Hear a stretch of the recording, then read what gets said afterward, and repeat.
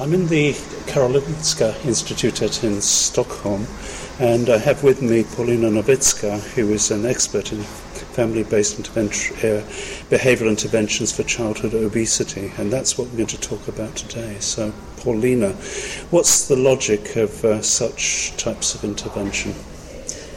If we want to change behaviors in children, or have influence, a new kind of outcome, we want to target the environment where children are in, and parents are in child's environment. So for all kinds of reasons, first of all, they are there. They have the control. They also know the child. They spend more time with the child. But they also influence the child, and they influence also child's contact with the rest of the social environment. So it's quite difficult to do something with children without involving parents. When did you come to that realization? So I wish I would be the first one, but behavior interventions involving a family has a long tradition in obesity treatment and in all treatment trying to improve or affect children's health. But of course, when you work as a clinician and you meet the family, you understand how powerful parents are.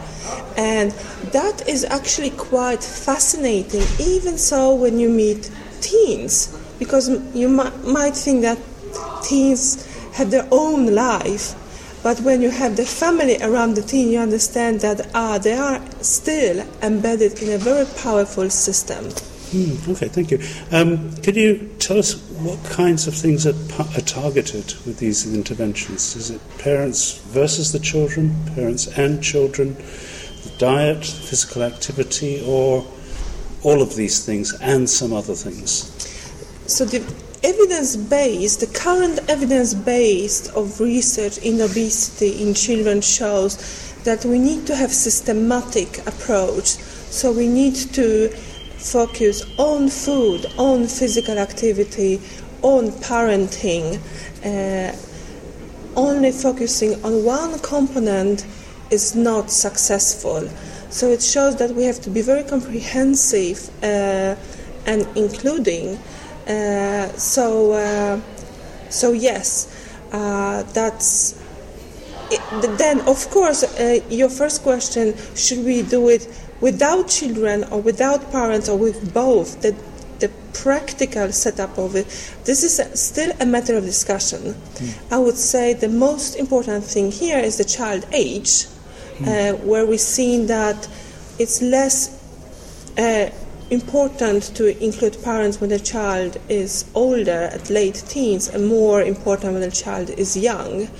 But also in school intervention, we have seen, or the research has shown, that parents play an important role in interaction with school.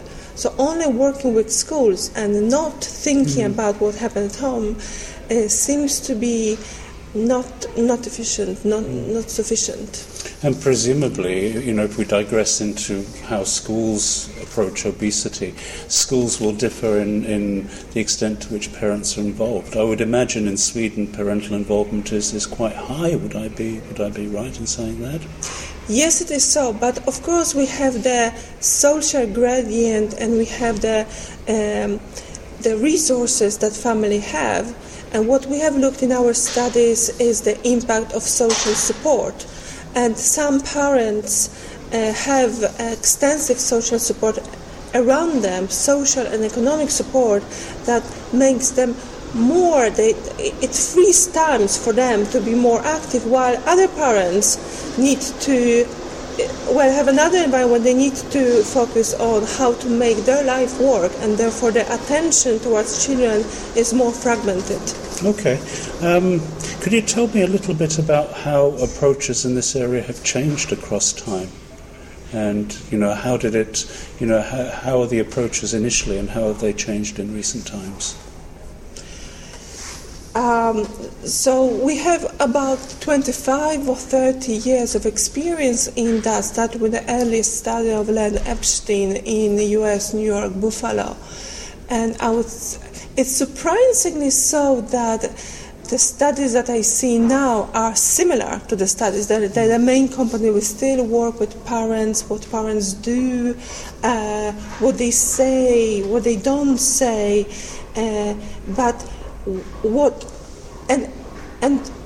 however, the first studies were very successful with the motivated, the parents that had all the social support. Now we are trying to understand and working hard to how to help all parents, those parents who don't have social support, those parents who have other challenges in their life, and how we can improve adherence, and most importantly, I think, to understand the child and parents' perspective on their life. So it's more, I would say, patient-oriented, I think that's the direction of research. So you're saying it's patient-oriented. Brings me to another thing. In the practical, everyday practice of this would be in the clinical setting. You have a child who is obese. He's referred to a clinic, and then he would see a practitioner or a psychologist. And what kinds of instruments would the psychologist use? So it's still a goal-oriented discussion, and the end outcome of that is to involve the patient and understand what is the motivation, what is the behavioral orientation of the patient towards the behavior change, what are the possibilities, what are the strengths, and what are the challenges. So even dietitians previously may have met the patient, the child and the parent, with a diet. So this is what you're supposed to eat. Now it's becoming more different, more open. So it's not about what you should eat, but what do you like to eat? What are your challenges? What have you tried to do before? What could you do different? Yeah, so you must learn a lot about the social circumstances of these families. Yes. But that also makes the work interesting and guide towards individual tailored treatment. Yeah. So how do you see, how do you see the future going in this respect? Do you see, what are the developments on the horizon? More individualized approaches? That there's many different ways in which you can approach it. Are there also the fact that the systems around obesity are also changing? Can you give us some I think that pointers? The future goes towards comprehensive interventions or programs.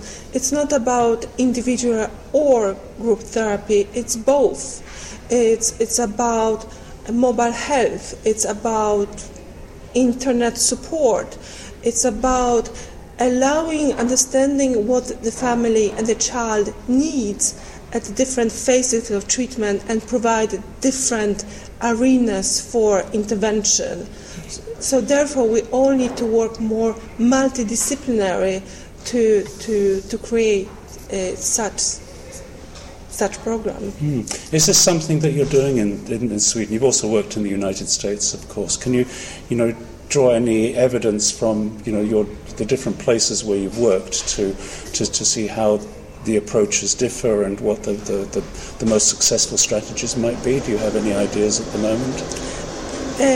I would say there are more prevention programs in Europe, in Scandinavia, in Sweden, that involve school and kindergarten, school canteens, because in Scandinavia we are used to work together and the child spends more time in an institutionalized environment, so therefore the institutions have to work together. And my experience from working in the US is that it's more difficult to do so. It's more individual based. However, right now in Sweden we try to put together national guidelines for treatment, and we have all the big centra involved, but this discussion is very dynamic, because it's how much should we regulate and how much should we allow the different centra to do differently in order to use the the regional capacities in those centres. So that will be a very interesting discussion. Absolutely. So there's a lot of institutional challenges, but overall everything looks positive on this front, do you think? I think that the media discourse on obesity, at least in Sweden, is helping us to go towards solutions, not towards the problems. So yes, I'm positive. I think that there is a hope. I don't think we will cure obesity, but I think we'll have a better, more nuanced approach in the future. Paulina Nowicka, thank you very much. Thank you.